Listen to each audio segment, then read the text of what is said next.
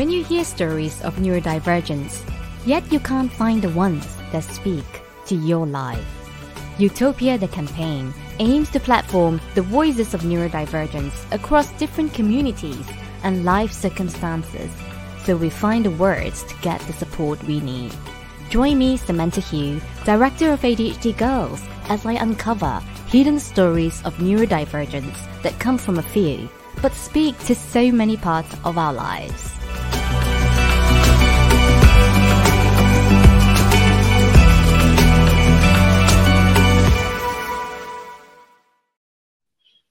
Hey, hi, how are you? Hi, Samantha. I'm great. Thanks for having me. So really happy to have you here, KK, today. I would like to just start by asking you to tell me a little bit about yourself, what you do, and maybe what neurodivergence you identify with. Okay, well, thank you. So my name is KK Harris. Like I said, professionally and on LinkedIn as KK Harris, career strategist. I think that what I do says it all, but a little bit more. I'm an executive coach for a talent development coaching firm, and I'm also a business coach psychologist. Mm-hmm. And what neurodiversity do I identify with? Well, I'm ADHD. And it's very interesting. It's like, am I ADHD? Do I have ADHD? But that's me. Yeah, I know the language of neurodiversity is kind of evolving, but generally I think it's a preference, to what you want to be known. And I mean, have ADHD is correct. Being an ADHDer is also something a lot of people identify with. I like that, ADHDer. I love it. Yeah, it's like this new language that keeps coming these days, and it's really interesting to watch everything unfold. And I know that through our conversations, and also the work you do, you work with a lot of kind of high-achieving, high-performing people, who lead organizations, and also the work you do is about bringing the best out of people. Yes. Right? And so you are also, like what I see as something like a high achiever. And so when you look back on your life, right, how has being high achieving and maybe intelligent mask your neurodivergence? That's an interesting question. And I think particularly for girls, everybody thinks, oh, you're really good at this, or you're fast, you're quick, you understand things, you're a good reader, you're this and that and the other, are these really wonderful things, and you're achieving and you're doing so many different things. It's nice to be an intelligent person. Growing up, they wanted to put me up in school in America. That's what they do. They'll move you up to the next class, the next year group or two. And I made a decision not to go. And my mother actually gave me that choice. Do you want to move up or do you want to stay? And I stayed in my actual grade because I have a twin brother who, at the time, we didn't know he was dyslexic, very intelligent, but dyslexic. And I felt at that time when I was a child, my brother needed me. Now that high intelligence, that ability to move quickly means you can get things done faster. So I would do a lot of his homework too and get my homework done because I didn't like him being made to feel bad or less than, because in my mind, he was super intelligent and I still really look up to him. And he's gone on to work in the aerospace engineering field. And he's later in life, went to university and got all these qualifications and things. And so, I think really kind of to answer your question, it means that you wind up, no one notices that you're struggling because you're intelligent. And so for me growing up, it was you're just being lazy. When the grades started, when things just started, the distractions, the impetus to get up a lot, it just, you start getting labeled as, she talks too much, she's really good, if she would just do this, if she would just focus, it was always that, and so I think it definitely had its impact. But the question is, how does it mask? Yeah, it masks it because it doesn't allow you to see what's happening. And I think with females, they don't notice us so much. Yeah, yeah. You know, because you talk about, you know, experience in school, and also like what you do now. You travel a lot for your work, and I just wonder what has it been like, you know, trying to sustain this trajectory, because you mentioned that, you know, there is this tendency to, you know, get distracted whilst you're in school, and you need to move a lot, you know, but then you kind of buckle down and then, you know, try and do the right thing that will help you, you know, achieve that goal, get that grade. So sustaining this trajectory, you know, feels like something that requires this ongoing effort, you know, like not taking your eye away from what you needed to do. Yeah. So I guess that question is, you know, what's that journey been like sustaining it? It's been challenging. You know, I think as I've gotten older, you know, I can do a lot. I really can. And most of us can do a lot. We're very adaptable. And I guess it's because we use we're neurodivergent. And so something changed, something is different about us, meaning, you know, I might be stronger in a certain area. I'm definitely more daring, more willing to try something. If it sounds right to me, why not do it? So you keep going, you keep going, but I can go further and faster than someone else next to me.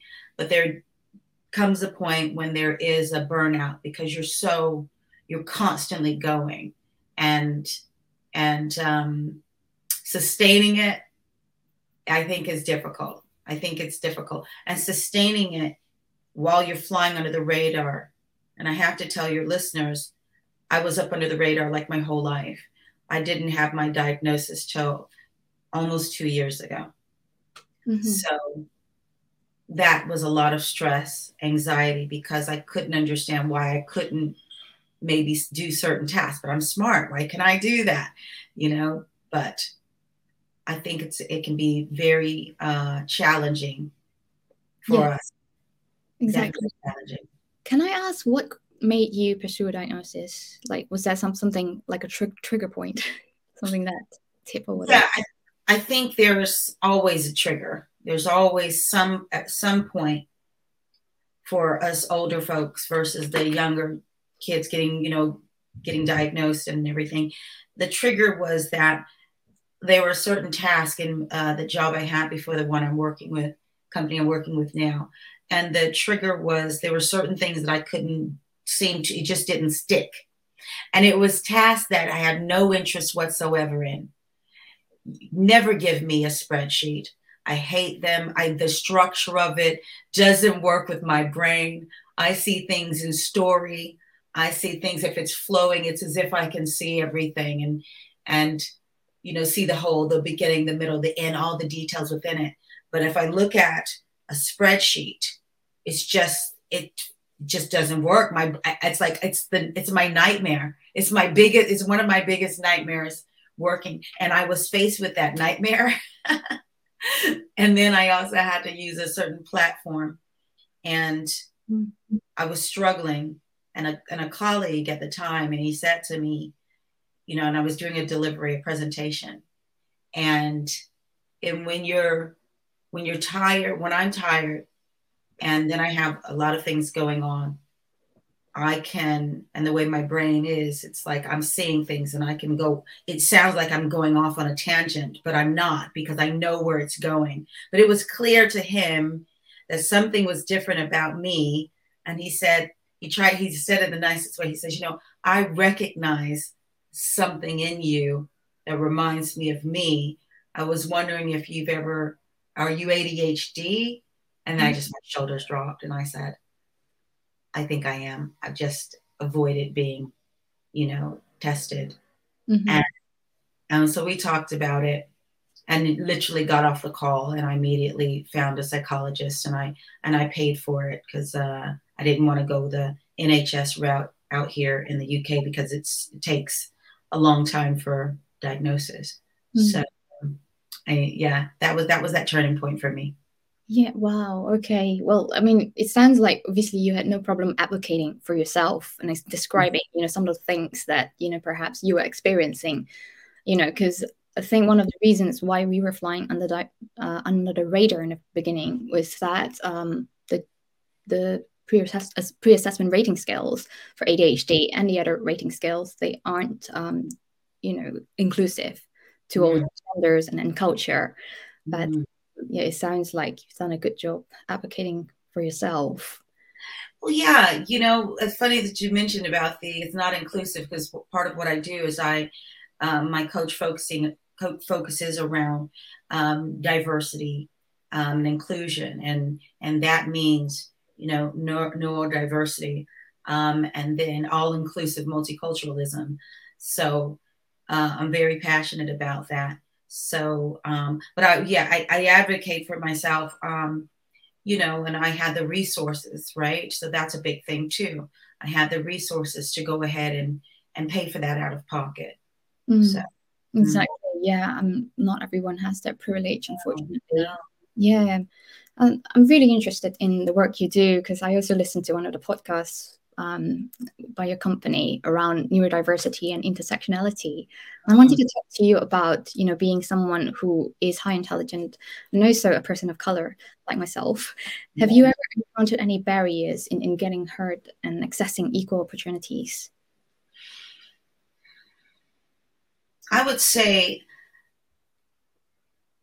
I can't say that I've experienced that as it pertains to neurodiversity, but I did have this experience where I had interviewed for a company, and as they said, do you have any questions? And I said, oh, yes, I do. I mean, I've done my research. I mean, career strategist, this is what you do, right?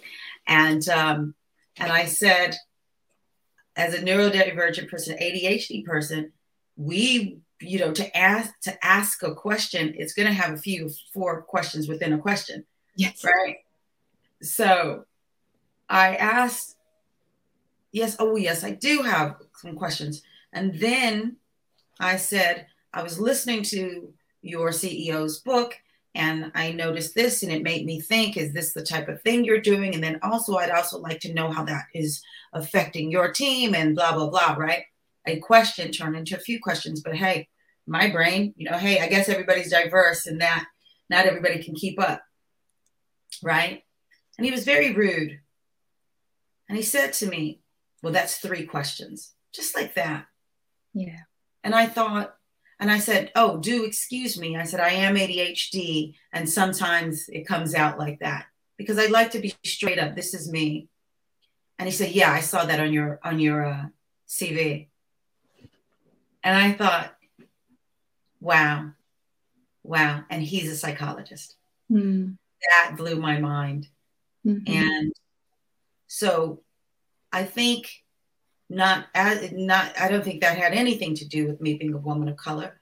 I think that has to do with ignorance. I think that has to do with the lack of empathy, and lack of self-awareness on his part. And I think that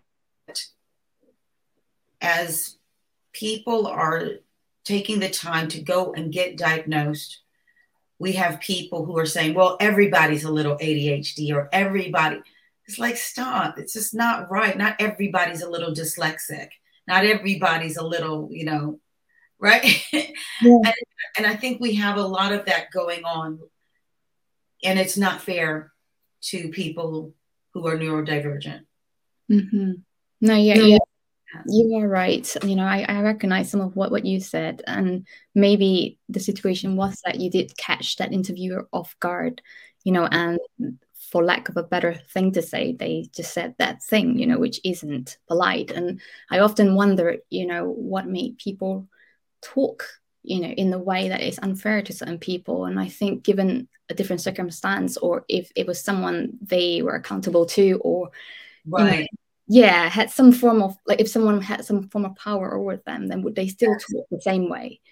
And that's something I'm exploring, and there are terms like that, aren't they, in DEI, like unconscious bias, unspoken prejudice. And, yeah.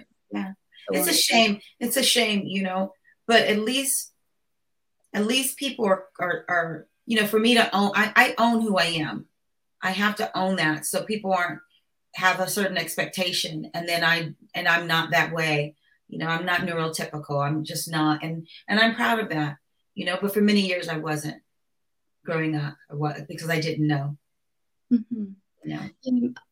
How have you overcome this kind of barriers? You know, sometimes these barriers are invisible, and you don't even know they are barriers until you reflect, you know, and think, you know, how hard you have had to work, and how much you had to almost, you know, take the bull by the horn to go on and take your place, you know, in your organization or in your career. How did you get there? Like, you know, overcoming these barriers to get to this place? You know, Sam, that's a good question. And I'll answer it like this. It comes from my childhood. So like I said, my twin brother's dyslexic. And he's not a little dyslexic, you know, he's dyslexic.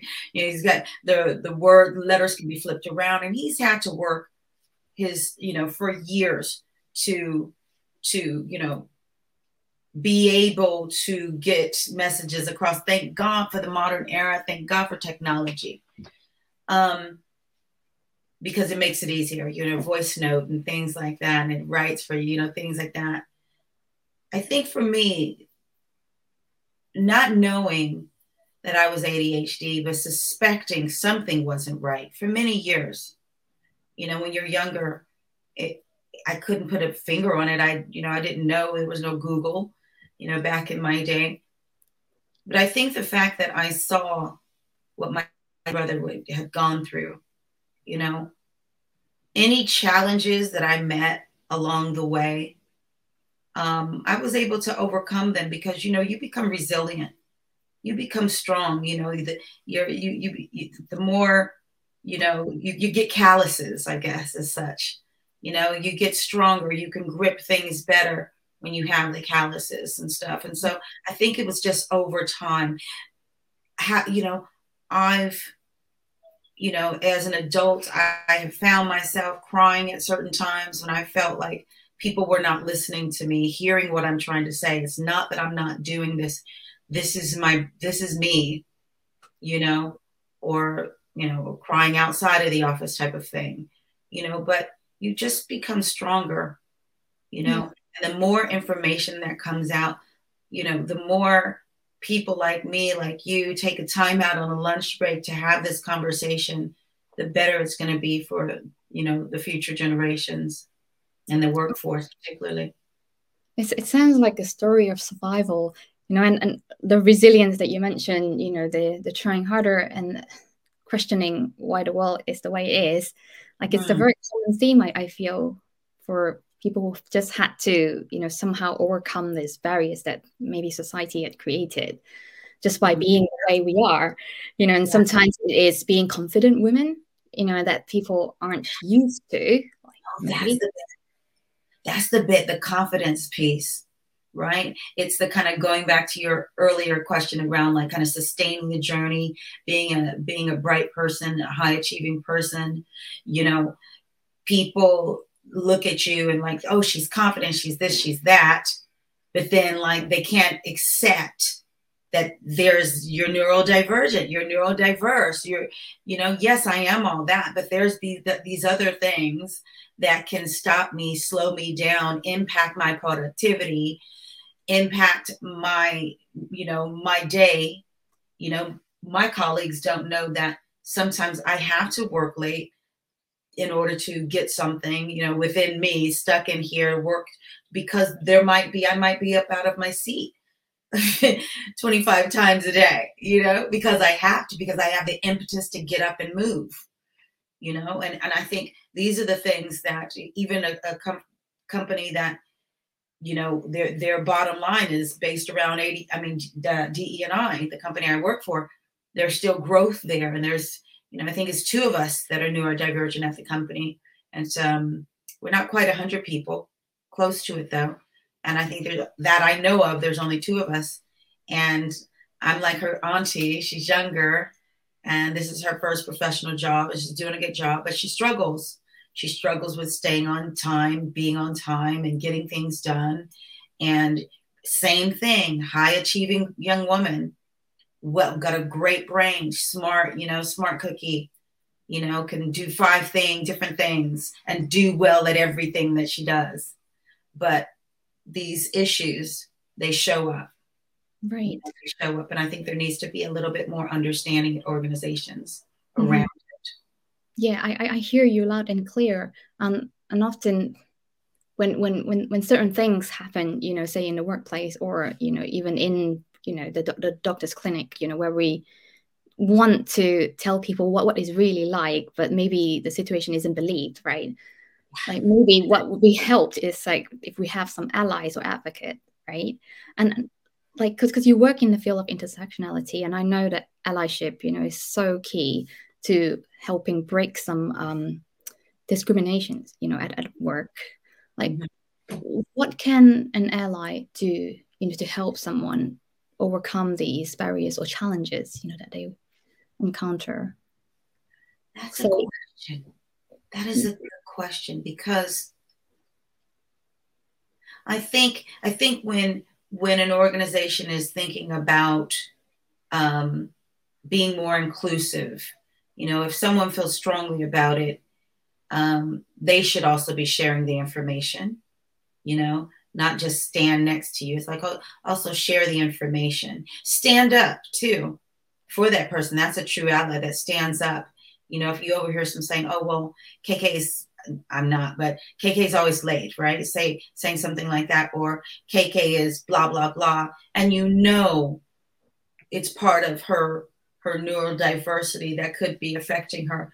Bring that up. And then also say, I'll have a chat with her if you don't mind. I don't mind speaking to KK.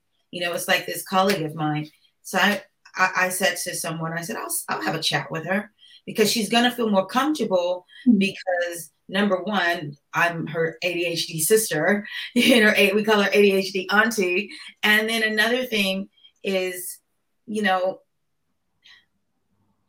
she's going to be able to say and feel probably less pressure, that if you have an ally or someone's like you'll be able to talk to them. I think it's so important, it's so important. And I think people just don't have enough.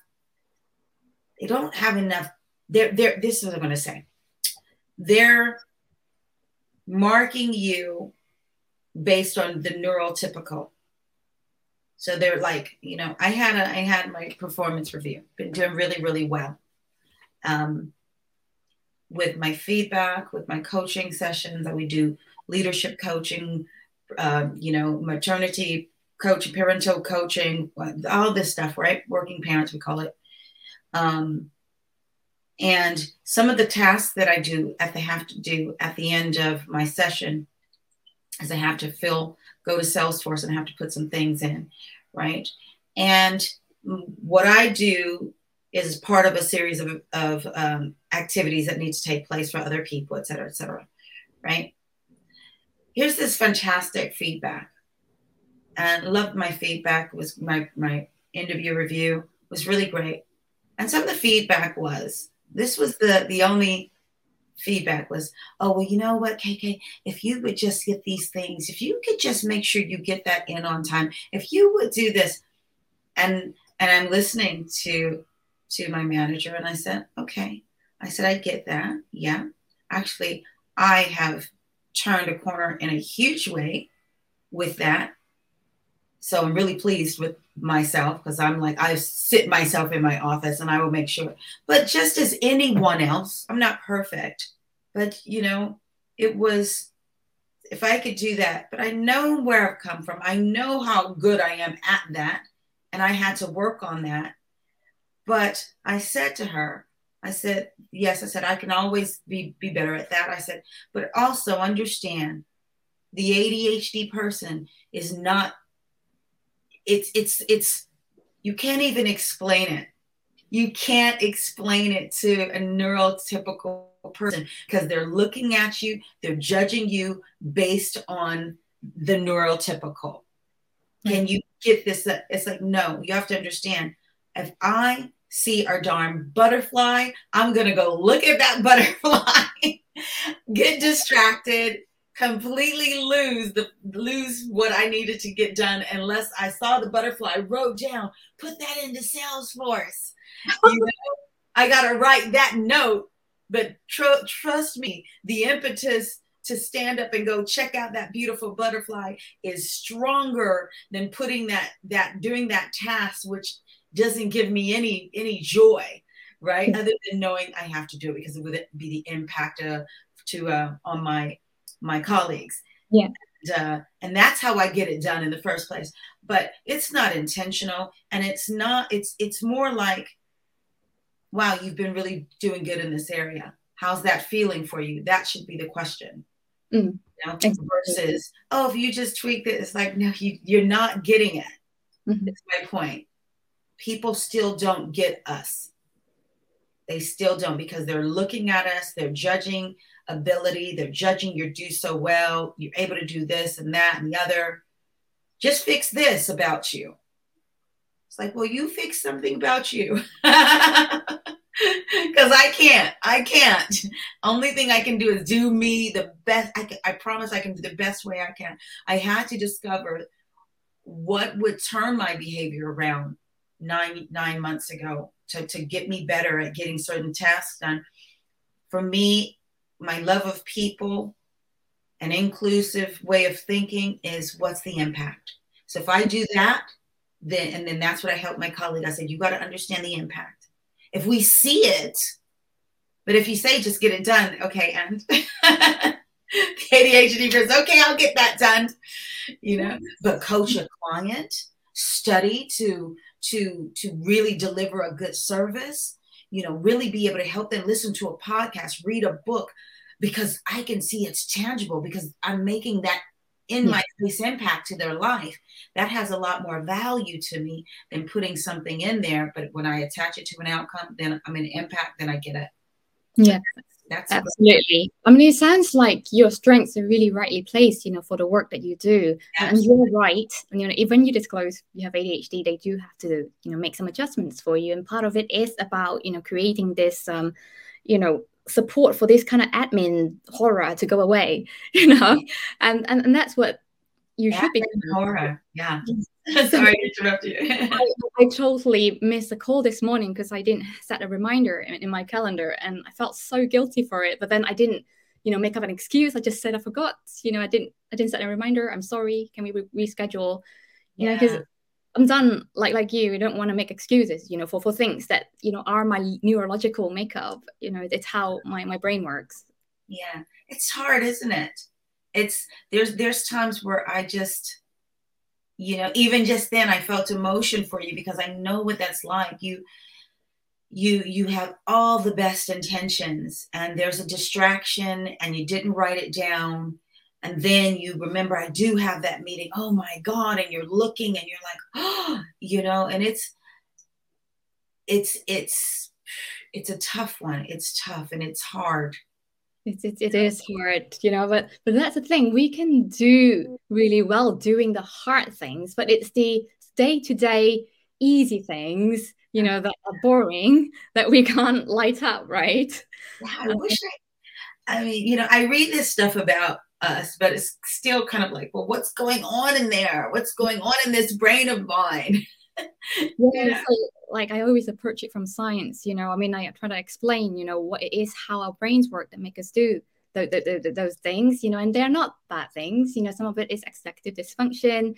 It's this effect that our prefrontal cortex, you know, front part of our brain, you know, don't nearly get as much activity as the typical brain. Yeah. And then there's also the mind-wandering element of the brain, you know, where you're persistently pulled away from a task. If you see a butterfly, you know, something outside, and it is like calling you, right? And yes, I mean, getting diagnosed and certain strategies can make it easier, but they don't really fully go away, you know, because you live like that, right? Entirely, and that's how your brain works. And I think what it's given me is acceptance of who I am, and then then it's, you know, then I can, you know, speak to the people who I work for, or how it affects life or relationships. I feel that growing up, my sister would, oh, you're so flaky, you're so flaky. It's like, it made all those tears. Once I got the diagnosis, it was like, it was just this, it just wiped up all those tears. Mm-hmm. Just, all the name calling, all the, mm-hmm. You're stupid and things like that, because it started really showing its face, I would say, at about 13 years old, when school is no longer rote, where it's, when you're little, it's just, ABC, 1, 2, 3, 1, 2, and 3, but add this, it's very simple. But when things start becoming complicated and then you lose the interest, that's when it showed it was like, oh, what's going on with you? Yeah, but also that's when your body goes through loads of hormonal changes too. It's puberty, and we know that the sex hormones impact dopamine, which is already reduced in the ADHD brain. So I mean, there's so much that we have covered, and I felt like really encouraged by the conversation, and I sense this like really kind of powerful and strong and resilient person within you. I wondered, you have a person at work, who you're kind of like an auntie, but like, if you were to go back and give yourself some advice about how to do this journey again, would it be the same thing, or what would you say that maybe is different? If I were to go back and do, or to my younger self, what? Yeah, it's a tough one. I could give advice maybe to younger people. Yeah. I think my advice to someone younger is, don't compare yourself. Don't compare yourself to your siblings or your classmates, because your brain is different, and that's good. And do the stuff you love to do, and do them really well. Just do them really well. And so if someone says things about, you're not good at this, that's okay. That's okay, because you're so good at what you love to do, and let that guide you. Let that be the thing that is just, it's the light for you, and that guides you. And if you do 3 and 5 more things along the way, that's okay too. Just love what you do, because you will probably do 3 to 5 more things that you love to do. And I was saying to my young friend Fizzy, with ADHD, and she said, my daughter had a party this weekend, and one of the young ladies is ADHD. She has a couple of friends, and she says, but I just do so many things. I said, honey, when you're 40 and when you're 45, your girlfriends, your guy, they will think you're amazing. They will be like, oh my God, how do you do so many things? Because ADHD is your superpower. That's how you're going to do so many things. So that's what I would say. Just keep doing it. Just do what you love to do. Because, when, like I said, you're middle aged, you'll be so impressive. The stories you'll tell. Exactly. And you've really lived, as a result of that. That's such a good advice, for someone with ADHD, because we love to do so much, and like when you do all those things, eventually, like for this big thing that you want to do, when you get to the 45, you can put all those skills together, that you gain from doing those things. Absolutely. Right? Absolutely. I think that's, wonderful thing about the job that I do for this company is that when I came in, I was still freshly, diagnosed, so I was like, yeah, this is me, this intersectional baby. And, but I said, look, I like social media stuff. I like to do different things. I don't want to just be your coach. I'd like to do interviews. I'd like to help create content. I'd like to do these other things. So I was able to negotiate a contract that gives me a certain amount of time to do all the other things that are my skill set. And that's been absolutely wonderful, because, we, as a person, as an ADHDer, I guess I could use that, with someone with ADHD, we need that, that thing that gets us excited. If it's the same thing, it's going to be hard to last. Exactly. It's hard to last. But if I've got other stuff that I do then at the company, then And I think, like you said, it's picking up all these skills, the things that interest you usually have other threads to it, you know, and so picking up all of that, it can just take you places, I think. Mm-hmm. Yeah, exactly. You know, and knowing how your brain works has really helped you in, you know, asking for the things that you need. And variety and novelty, you know, isn't it the challenge to do something different, you know, at different times. You know, that's key to success, isn't it, for the ADHD? Yeah, so, absolutely. Thank you so much for your time. I really appreciate what you've given me, you know, today for this hour. Oh, it's so nice to meet you, and you know, do keep me in the loop. Yes. With anything, books you're doing, or anything you're doing, and I'll do the same. Yes, yes. Thank you so much, KK. You're welcome. What did you think of this episode? If it resonates with you, do share it so we can empower other neurodivergents too. We want to open up conversations for neurodivergents across all communities, especially the ones who are underrepresented, so they can get diagnosed and find the support they need in life and work. I'm Samantha Hugh, Director of ADHD Girls, and you can invite me to speak at your organization or subscribe to my upcoming bite-sized video courses on ADHD and neurodiversity via a new learning platform called Utopia. You can find a link via my link tree within my bio on Instagram and LinkedIn.